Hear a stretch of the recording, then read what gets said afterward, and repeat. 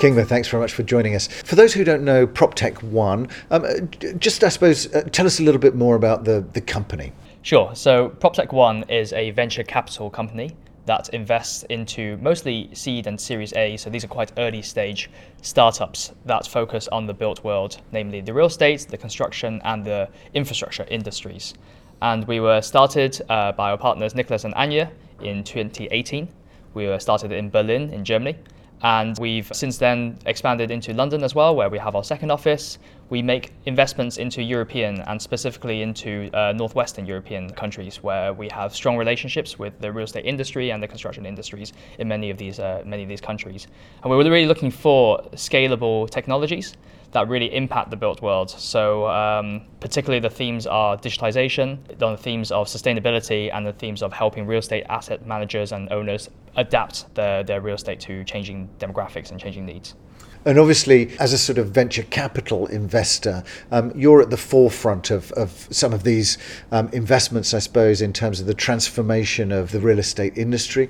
So what are you investing in, and how do you see that developing when we look at the real estate sector?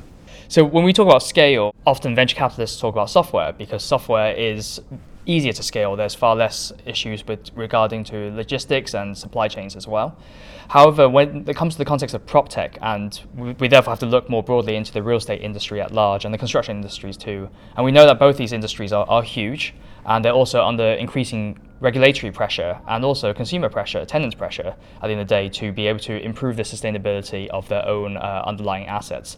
And so when it comes to this topic, I think we're looking also at technologies that are more hardware driven, that can be implemented into real estate buildings, into construction sites, for example. So it could be, for example, in the material science space, where we're looking at end-to-end how different buildings can be constructed using different alternative materials to concrete, to steel, which are quite polluting. We're looking into technologies that can extract carbon from the air. We're looking into heat pump technologies that can replace gas boilers. And so these are all hardware products. But because of the growing attention, growing awareness, and growing regulatory pressure for these industries, there won't be any shortage in demand, let's say, in the next couple of years for these products. In terms of the timescales, Kingma, I suppose, how long do we take from that initial investment to actually beginning to see some of these solutions in the market? As a early stage investment company, we invest into companies which generally are making some revenue, therefore have a good proof of concept. It could be, for example, in software, an MVP, in the context of hardware, some pilot projects with initial customers. So they kind of know, the founders, the leaders of these startups kind of know who their customer groups are, what their unique value proposition is compared to whatever else exists in the market.